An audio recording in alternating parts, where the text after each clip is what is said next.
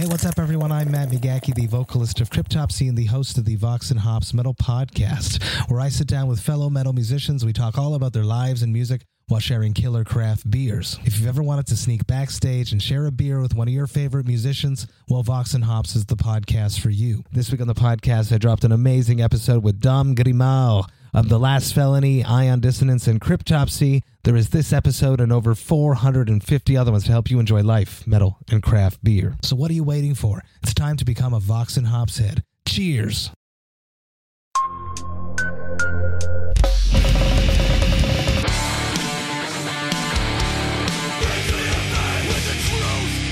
Welcome to the Punk Rock and Beer Podcast.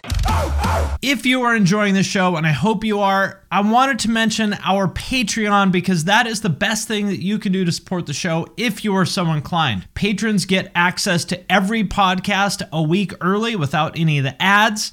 There's also members-only channels in the Discord that I am super active in. I do Q&As, I do some giveaways, and for everyone who has asked, there's also a way to have me review your music or artwork or anything else that you would like to get my eyes or ears on. Every month, I do a call for submissions on Patreon. You post your work in the comments, and then I will review it live on Twitch and then post them to YouTube for everybody on Patreon as well. So if any of that sounds interesting to you, there's a link to that in the show notes for this podcast. Travis, Nick, thank you very much for joining the show. I appreciate you making time for this. I know you guys got a lot of stuff going on. I see all those fancy gold and platinum records on your wall. So I appreciate you guys making time for little old me. They're completely fake, so you don't have to worry about them. So I should get some. I should get some gold records to hang on my wall. Dude, do you want me to send you these, man? They're like, I mean, they cost us nothing. I'll take one. Why not? I'd be like, oh, that's Travis Mills. It's not mine, but I just thought it looked cool. Finn, I just want to say, man, I love the show. And when we found out that we were going to do this with you, I was so fucking excited. So thank you so much for having us, man. Oh, cool. Same here. You know, I remember you from back when you were doing like Stupid Boy. Oh God. Okay. You're an OG, dude. That's right. I said earlier, I'm guessing Travis probably isn't a fan of that stuff so much anymore, but I thought it was cool. It was fun. Do you want to know what I equated to, man? I equated to like your 6th grade yearbook. Yeah. Right? Like your yearbook photo in 6th grade. Like the night before you went to go take your yearbook photo, you laid your outfit out, you fucking ironed it, right? Like you felt fresh when you went to school that day. Then you look back on it and you're like, why did I wear the puka shell necklace? You know, why did I wear that t-shirt? Why did I have my hair like that? That's what I equated to. I don't hate those songs. They were, you know, obviously it got me here. The songs are good. Thanks, man. And a lot of people loved them. But yeah, I equate that to like looking at like your 6th grade yearbook photo. Got it. Yeah. And Nick, you're involved in a few things. For anybody who's not familiar, can you introduce yourself and tell us what you have going on aside from Girlfriends? Yeah, I mean, first and foremost, you know, drummer for Girlfriends. I've been having a lot of fun putting this project together over the last 2 years. But yeah, I somehow ended up talking with schools and districts 12 hours a day. I was the number one student who hated school probably the most out of anybody, probably more than even Travis. And somehow I end up talking to schools and school districts and students for the better parts of my days. And a company called Find Your Grind, that's a education ed tech startup. So we're all about helping kids discover more about who they want to be, where they want to go. We do that through the lens of just emerging careers and cool industries and just showing kids what the real world is like in a school environment, which is definitely lacking. So that's been really fun. I do want to ask you about that. I want to make sure we talk about Girlfriends first, but I do want to ask you about that because it sounds interesting. Yeah, 100%. And then obviously our record label, Big Noise, that I started with John Feldman and my other friend, John Cohen, which we've had for about 4 years now and working with a bunch of great acts and a bunch of stuff, man. There's other things, but those are kind of the key focus areas for me right now. Yeah. Well, so you guys both have a lot going on. What made you decide to do this project and like how serious is it for you guys? I mean, for me, you know, I had taken like 3 or 4 years off from releasing music as a solo artist. And I really was focused on like writing and producing for other artists, which is a lot of what you see back there. And I found a lot of success in that, which was crazy because it was like, you know, me walking away from something for a little bit and kind of getting to approach it with like a new new energy and a new love for it. And I started having success with like writing songs for other artists and, you know, watching that lead to record deals and them getting huge tours. And I was like, man, this is amazing. I was like, why am I not doing this for myself? Like, why did I even stop in the first place? And I was like, well, if I want to make music again, I know that I want to do it different than what I did. I didn't want to just kind of like reignite the same project. And Nick and I had been friends for years at that point. And it just so happened that like one day in December in 2019, he posted something about missing being on tour and wanting to be on tour and, you know, playing the drums and stuff. And I saw it on Instagram. I was driving and I literally like just picked up my phone after I saw that story and I called him. I was like, yo, I feel the exact same way. I've been wanting to start something new. I'd love to start a band, but I think we should do it a little different and just have it be us two. What do you think? And he was on board. And the reason why I love working with Nick is, you know, outside of Girlfriends, I feel like he's the only other person that I know that's just as busy as me and prioritizes the band because, you know, I don't want to be in a band with some dude that like sits on the couch all day and has no motivation. Like it means more to us that, yeah, we have all this other shit going on, but the band comes first, you know? Got it. So this is like, this isn't like just something you do here and there when you have time. This is like a pretty serious priority for both of you. 1000%. Oh man, we have poured our hearts and souls, blood, sweat, and tears into this. And there's really no other way. Got it. I really, really legitimately like this shit a lot. I think it's fantastic. Tattoo is my favorite song. It's like, I play that all the time, like warming up for streams and stuff. It's really good. Really? Oh dude, thank you, man. Yeah, I love it. And what I like about it is that it's not super slick. Like it is, but it's not. You know what I mean? Like it's got a little bit of like rawness to it. It definitely does. That was, I mean, we made that song probably a little over a year ago, and it's definitely a song that is teasing where the second album is headed for sure in terms of, you know, the style and feel of what it is and how it sounds is definitely sounding like how this second album is going to be. Yeah. So what were your kind of, I don't want to say like goals with this, but when you guys were like, yeah, cool, let's do something together.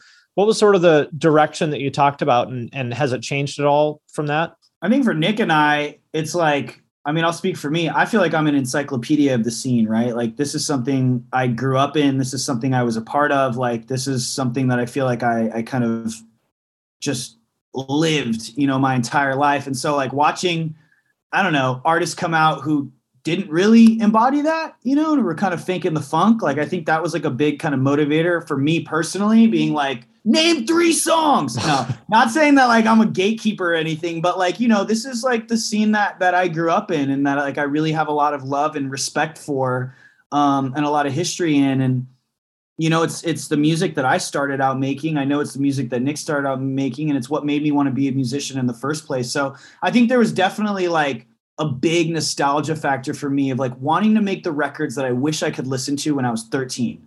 And it was really cool to kind of build this vessel with Nick and have this opportunity to do that with also like an incredible musician. Nick can play every single instrument. And then us like getting in with John Feldmann, who, I mean, needs no introduction, you know, like he's kind of shaped the records that changed my life growing up. So it was kind of a no-brainer in that sense.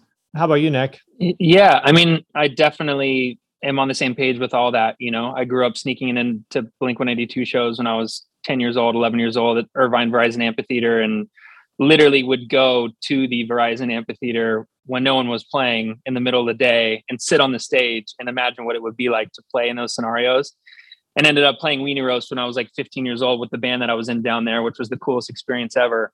And kind of, you know, manifested some of those things to come true at a young age. But yeah, I think it's fun to see how a lot of this stuff has come around kind of full circle, you know, 20 years ago in the early 2000s when a lot of these bands were kind of coming onto the scene, and bands that guys like John Feldmann and John Cohen, who I run my label with, were signing. And now to kind of see a little bit of this resurgence, I think it's awesome that we have this vessel, like Travis said, to be able to create music that speaks authentically, I think, to how he and I grew up.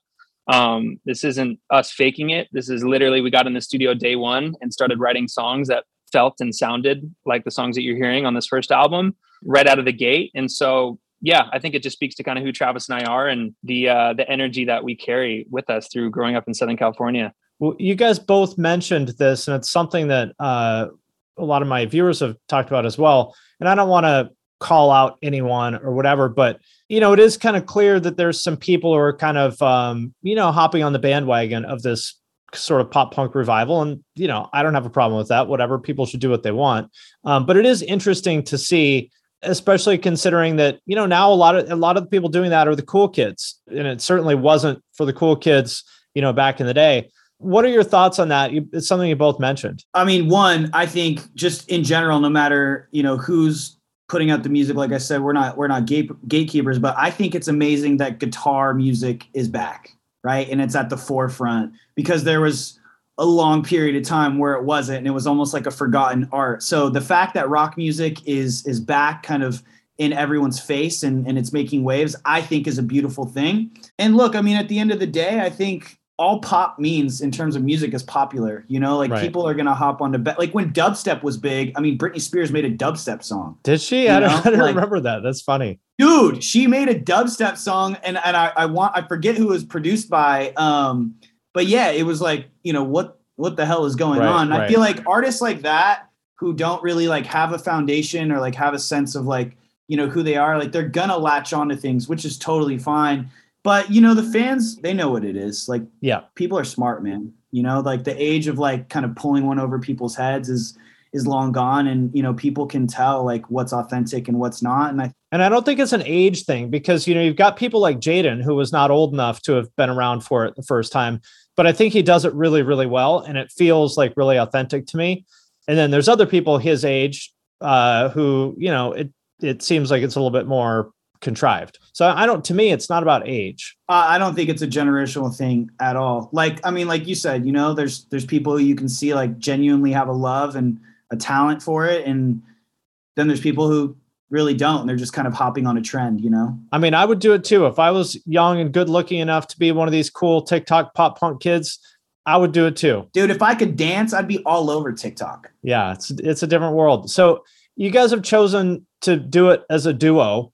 What made you kind of make that choice, and how does that affect the songwriting process and stuff? I think when we initially talked about it, it was like, oh, is it just going to be us? And Trav was like, yeah, just you and I. It keeps things simple, keeps the business simple behind the band. We're not out touring, having to pay out 5 people in a band, and just thinking about it from a business perspective, but also from just like let's keep this clean. And you and I are the only ones that can make the decisions, and you and I are always going to come to each other for anything stylistically, creatively. It just makes it a simpler process. So why convoluted, I guess. So yeah. And I didn't initially think that it would work, but it is an interesting twist on like what it means to be quote unquote a band today. Right. Like having it be a 2-piece, I think is just more of an interesting approach at it, where it's like, oh, it's 2 guys in a band called Girlfriends.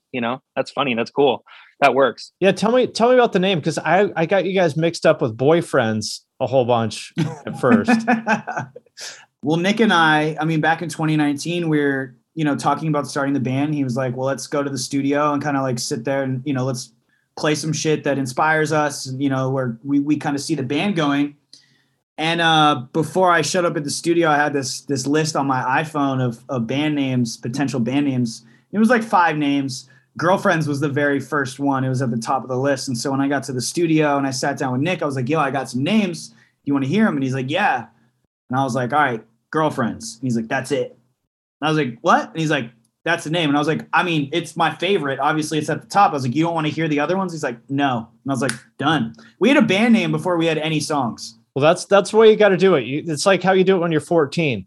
You come up with like the coolest name, you draw a logo. 100%. Yeah, you start the band. 100%. Exactly. It helps craft the rest of it, how the music came together, like off of the name in a sense, It really works. There's some weird thing about it. Yeah. It just works. I don't know why. It just does work. And how does it change the songwriting process just having 2 people involved? I mean, you guys obviously know Feldman and lots of other people that can assist as needed, but how do you kind of approach that? I mean, I think Nick and I have a great dynamic in the studio, like I said, he plays every instrument. I write all the lyrics and melodies, and it's really cool to have a trust in someone to where like, I mean, we just got back from the studio today, and like we're finishing up a song on the album, and I was overthinking something, and he's like, yo, it's perfect. I need that sometimes. And, if I have a suggestion about, the instrumentation, or Nick has, like we have these conversations, and I think the philosophy of when we're in the studio is the best idea always wins. Like whatever's the best for the song is what happens.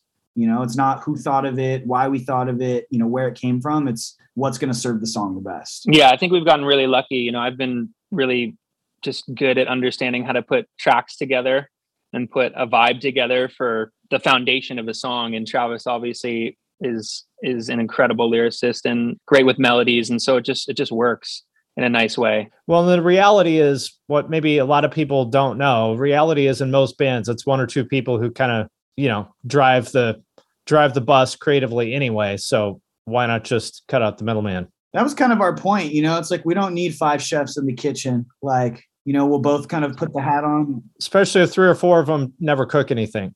Exactly. You get it. Yeah. Yeah. I mean, you know, a lot of people, again, don't know this, but lots of times, you know, the bassist in the band doesn't play on the records because the guitarist is better.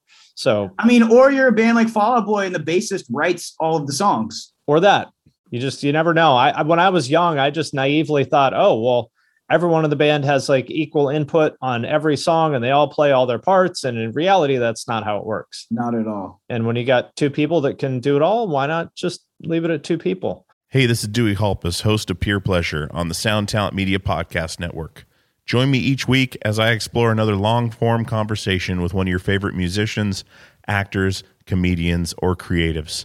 From Chino Moreno of the Deftones, John Gorley of Portugal the Man, to Fat Mike from NoFX and Ian MacKaye from Fugazi and Minor Threat, we go all over the map. From Fall Out Boy to Slayer, Peer Pleasure has it all. Check us out now on Sound Talent Media. Hey, what's up? This is Blake Weiland. I'm the host of the Tone Mob Podcast. It's a show where I interview guitar people about guitar stuff.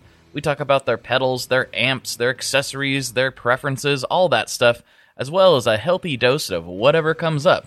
Topics have ranged from aliens to addiction and anywhere in between. Oh yeah, and pizza. We're definitely going to be talking about pizza. So get the show wherever you're listening to this podcast at. Just search The Tone Mob in your search bar and it will pop right up. Come join us. We're having a lot of fun. Thanks for checking it out. But first, I want to thank DistroKid for sponsoring this episode of the podcast. If you're not familiar, DistroKid is a digital music distribution service that musicians use to put their music into online stores and streaming services. So in plain language, if you have ever wondered how to get your music on iTunes, Spotify, Apple Music, YouTube Music, Amazon, Deezer, Tidal, and many, many more, there's like dozens and dozens of different streaming services. DistroKid is the way to do it. It is super easy. I have used it to put my music on Spotify. It took me maybe 5 minutes to like set it up and upload everything. It's legitimately awesome. I am sincerely a fan of this company and their product. And for those of you who have asked, you can also upload your music to TikTok with DistroKid. And if you want a chance to get featured on DistroKid's Spotify playlists, you can do that by submitting a song through Spotlight and getting your fans to vote for you. You can also use Hyperfollow to get more Spotify followers. You can promote your new release as well as Spotify Canvas. That's where there's the video in the background in the player, and when you share it on Instagram, it shares that video too to make your Spotify release pop. And Spotify Canvas is available to all DistroKid artists. Like I said, as you can probably tell from this, like I am sincerely a fan of DistroKid. DistroKid can do everything I just talked about and so much more. So be sure to sign up with my link, which is in the show notes for this episode, to get 7% off your first year. That link is in the show notes of this episode, or go to distrokid.com/VIP/thepunkrockmba. And thanks again to DistroKid for sponsoring this episode. What's kind of next for the band? I feel like things have been kind of leveling up, and it feels like this is sort of the start of kind of the next phase. Am I feeling the right thing? I think you're right on the money, man. Like the next era is upon us in just a few hours. Tonight at 9 p.m. we have 2 new songs off the new album dropping. So we have a song that we're dropping called High Again. And then another song called Toaster for a Swim. And it's off the new album. The new album's called Emotion Sickness. It's out everywhere on June 17th. And we've, like I said, put our blood, sweat, and tears into this thing. And you know, we got to spend a lot of time and a lot of effort on these songs, and we're really excited for people to hear them. So is it done, or were you working on something else in the studio today? It's not done till it's out, man. So like, we're like tweaking little things, like adding vocals in certain parts and like fixing intros and like changing a snare sound. The songs are done, they're written. But like Nick and I, like we never stop recording. Like even when we were on tour last year, we brought a mobile rig and we were writing songs in the back of the bus. So like we're always creating. I think getting albums from 0 to 70% is easier, than getting an album from 70 to 90, but then the 95 to 100% is often the hardest part of like really thinking about how something starts from A and ends up at Z. Right. And sometimes there are things in between that you want to change and fix and alter. And, we're talking about doing all that type of stuff right now where it's like the fine tuning of everything, which is pretty exciting. So yeah, we're excited, man. This next step up, this is definitely a big step up for us, the second album, creatively, stylistically, sonically, everything. So it's definitely a next phase for Girlfriends. I feel like the first album was a great foundation for us and let people know that we were serious and a band. And here we are. And the second album is, going to be another good moment. So we're excited. So a lot of people in sort of your genre now are really taking more of a singles first approach and like maybe releasing an album here and there, but really it's about just putting out singles constantly. How do you guys kind of think about that? You seem like you're maybe a little bit more album oriented. Nick and I have kind of always said from day one, like we're an album band, like we want to make albums just like our favorite bands did when we were growing up. I don't know. It might be like my OCD or something. I don't want to be like a band where it's like, hey, 4-song EP, 5-song EP, then you get an album and it's a bunch of old songs that you've already heard before. Like we want to make statements with the bodies of work that we put out. And, we want to create like moments and eras and, have everything. We want to create worlds really. And like this whole world that we've created for Emotion Sickness is it's something that like I'm the most proud of out of anything that I've ever made in my whole career. I'm really excited. Like everything, like down from like, the music video concepts to, the art direction for the album, to the single covers for the singles, to the song titles, like everything is something that we put a lot of thought and effort into. We're experimenting on this rollout of this second album of not doing individual singles. So like we're not doing the 2 singles into an album thing.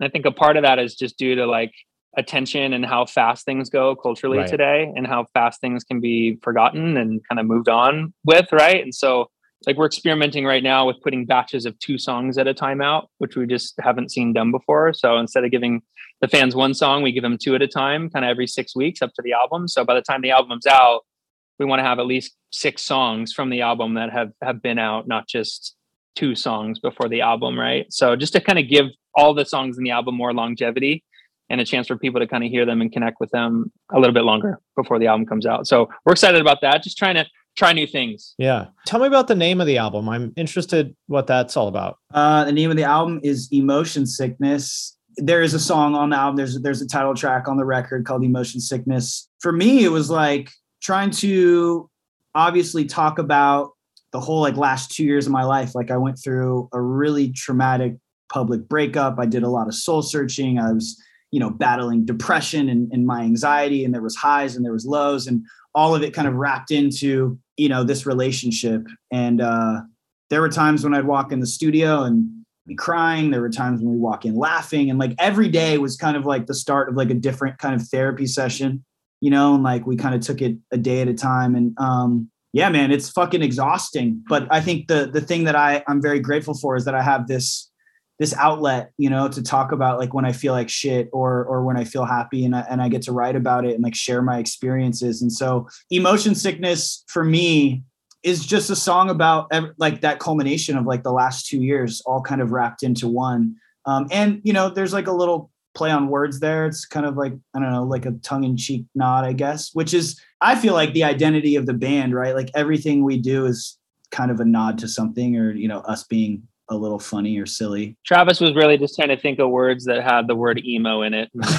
Thought of emotion and then sickness after that. Yeah. We almost named the album Emoji Sickness, but Emotion was a little better. I think you made the right call. Thank you. It is interesting to me how the audience, I don't know if you think of yourselves as pop punk, but I'll just use that word. It is interesting to me now how it seems like audiences are ready for a lot kind of I guess I'll say like heavier lyrics than they were 15 or 20 years ago. You know what I mean? I mean, I think we're at a point right now where it's really cool that we can be so open and honest and vulnerable through the music. Like, you know, I mean, you started this whole conversation off with my old music project, my solo project. And, you know, back then it wasn't like I wasn't dealing with all this stuff. Right. You know, like you just didn't talk about it. Right. Exactly. Everyone was always dealing with this stuff. It's just, and I'm just like, why didn't we talk about it? It was just, you know, kind of a taboo thing to talk about. Like people really weren't ready to have a conversation about mental health. And I'm so grateful now that, you know, we could have a band like Girlfriends and I can be honest about everything that I struggle with and have conversations with people that listen to the music and have empathy for people. Like, it's just, it's so much better and so much more fulfilling and like so much more authentic to who I am. And like, it helps the fans too, you know, because again, they were always going through this stuff too, but they didn't know it. Everyone felt like they were alone. So to be able to talk openly about this stuff is just so much healthier to me. Well, and that's another reason why I'm so proud of this music, right? Because I can stand on it. I'm saying, yo, this is me. This is who I am unapologetically. Like, I am not perfect. This isn't manicured. Like, I'm fucked up. I have flaws. I am human, just like you. And with that, you know, that breeds connection. It brings community. And like, I think that's so important. You know, I wish I had that when I was a teenager growing up. And, you know, I found that through going to, you know, punk rock shows and hardcore shows and like that alternative scene, you know, that we kind of had to build ourselves. Right. Yeah. Nick, I wanted to, before I forget, I want to ask you about Find Your Grind, because the actual original concept for my channel was kind of talking about more like business stuff, about helping people kind of find a career, you know, doing something that they were excited and passionate about, a lot of like creative kind of stuff. So this is a topic that I am very passionate about. I don't know much more about what you do other than what you said, but I'm interested to hear more. I appreciate it, man. I mean, the concept initially started through my studio, my recording studio here in Los Angeles. I started to bring kids who didn't have the resources or access or exposure into what a career path in the music world looked like. On a quarterly basis, we would bring these kids through the studio space, and a light bulb kind of went off in my head to go, how can I start to do this across hundreds of emerging careers and exciting industries to thousands of kids? So I actually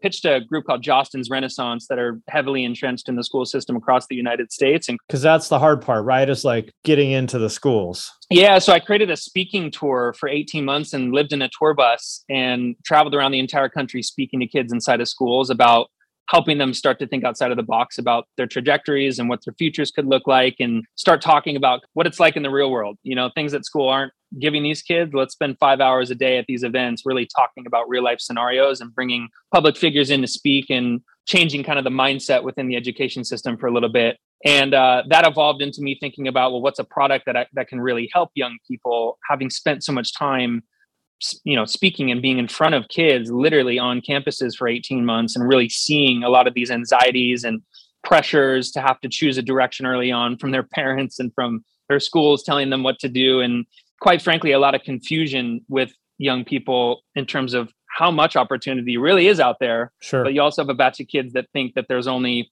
3 or 4 things they got to go do to be successful: the doctor, the engineer, the lawyer, which are all great and fine careers. It's not for everyone. Yeah, it's not for everyone. And there's tons of opportunity out there. And so we created a product, which is really a digital curriculum that helps students through that process of kind of self-discovery, helping them develop kind of skills for the 21st century that are going to be important. And we have a lot of cool people and mentors that humanize the careers on our platform. These kind of a ton of video content that show what the day in the life of their career is like. So at the end of it, the perfect scenario for us is that a student feels kind of more confident in themselves and ready for the future on who they want to be and where they want to go. So it's a really cool company. And, you know, we're definitely trying to find ways in which we can incorporate Find Your Grind and all the Girlfriend stuff that we do and keep those two things synergistic where we can. Got it. So you essentially took a lot of the same stuff you were talking about when you were doing the speaking tour and said, hey, how do I scale that by putting it into like this digital format and then give it to the schools on a per student basis or something like that? Yeah, correct. We went to schools and districts to sell this product after the speaking tour. we developed, hundreds of thousands of emails and from teachers, and our pilot version of our curriculum got in over 1,200 schools in a little over a year and a half, which was awesome. And just been learning a lot about the education space, and there's a lot of flaws. And it's so hard because like the K through 12 space is so fragmented. It's not like you can do a deal at the national level and give it to everybody. 100%. You got to approach every school district and every school differently. There's a lot of red tape, especially in K-12, in terms of how products get into the system. There's a lot of learning curve for new technologies for teachers that have to start learning all these new technologies from product, which is also kind of a barrier to entry. Long sales cycles to get products approved. It's a lot, but it's definitely worth it at the end of the day when you can like help kids and make an impact in that space. I mean, I wanted to give all the K through 12th graders tattoos, but for some reason they won't. Maybe someday. That. Yeah. Well, we were talking about how the audiences now are more receptive to these kind of, emotional topics and stuff.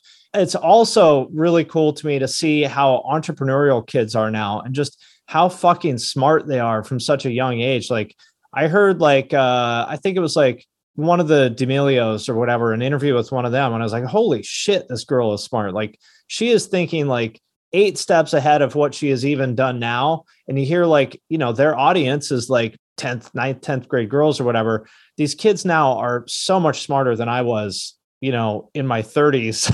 Yeah, kids are on it. Yeah, man. And like I said, I mean, that goes back to my point of like, people aren't stupid anymore. What used to work 20 years ago and just thinking like, the fans won't notice. They're just, they're simple.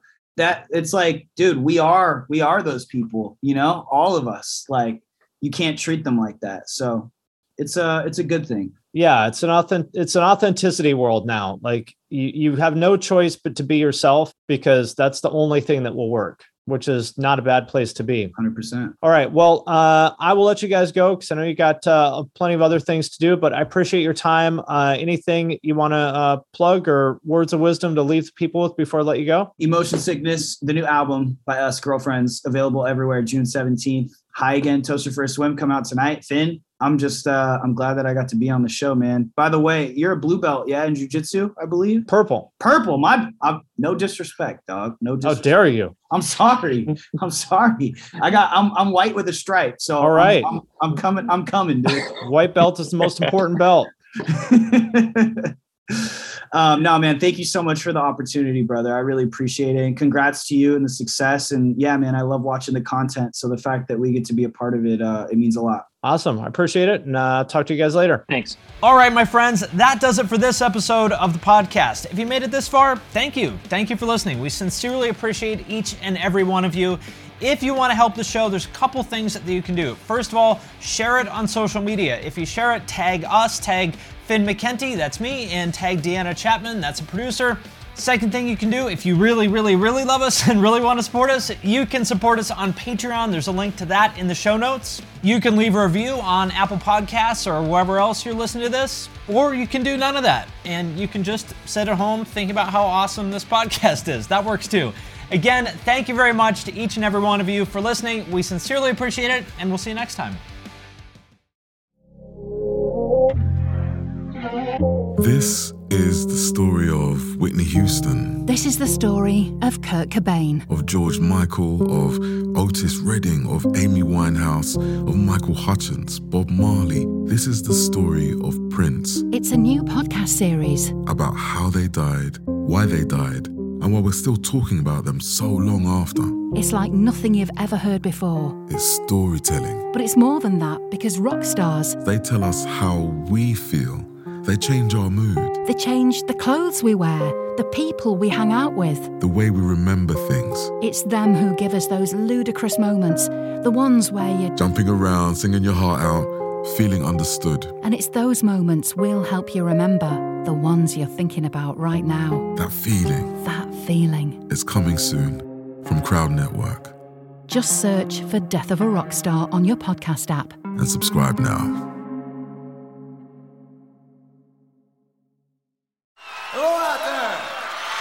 Yes, we're out there, everyone. I'm Hal Schwartz. And I'm Flynn McLean. Together we host None But the Brave, a podcast dedicated to the music and career of Bruce Springsteen. Bruce and E Street Band are on tour right now for the first time in 6 years, and we're taking a detailed look at what's happening on stage in our bi-weekly episodes. We've also been recently joined by some very exciting guests, including rock journalist Warren Zanes and Stephen Hayden, Backstreet's Magazine founder Charles Cross, and Barstool's Kirk Minahan. If you're a diehard Springsteen fan, this is the show for you. So please subscribe to None But the Brave on your favorite podcasting platform, and we hope to see you further on up the road. Thank you so much. We'll be seeing you.